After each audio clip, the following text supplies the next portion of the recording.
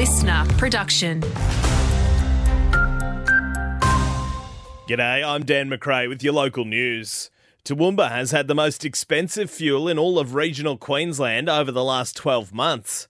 RACQ economist Dr. Ian Jeffries says it's because of a strange phenomenon that's occurring in our market. In recent years, we've seen a price cycle emerging in the Toowoomba market, and then the competition has all been about the low points of the cycle. Unfortunately, what that has done is it's pushed up the average price for Toowoomba when considering the whole year. I'll do what I can to help out today. The cheapest fuel in town is at the Rapid Petroleum on Taylor Street, the Pearl Energy also on Taylor, and the Metco on Russell Street.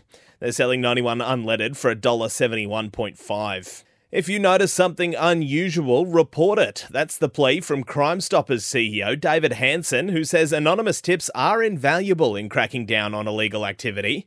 He adds more than $700,000 worth of drugs were seized in Queensland in 2023, thanks to community leads. Other reports that comes from Crime Stoppers can relate to roads and policing, can relate to property crime is a growing area. People are aware of individuals who may be involved with continuing or ongoing property crimes. In our policing district, 66 arrests were made, resulting in 255 charges.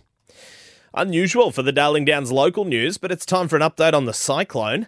As a tropical low slowly makes its way towards the Queensland coast, residents of the southwest are being warned of potential downstream flooding in the aftermath.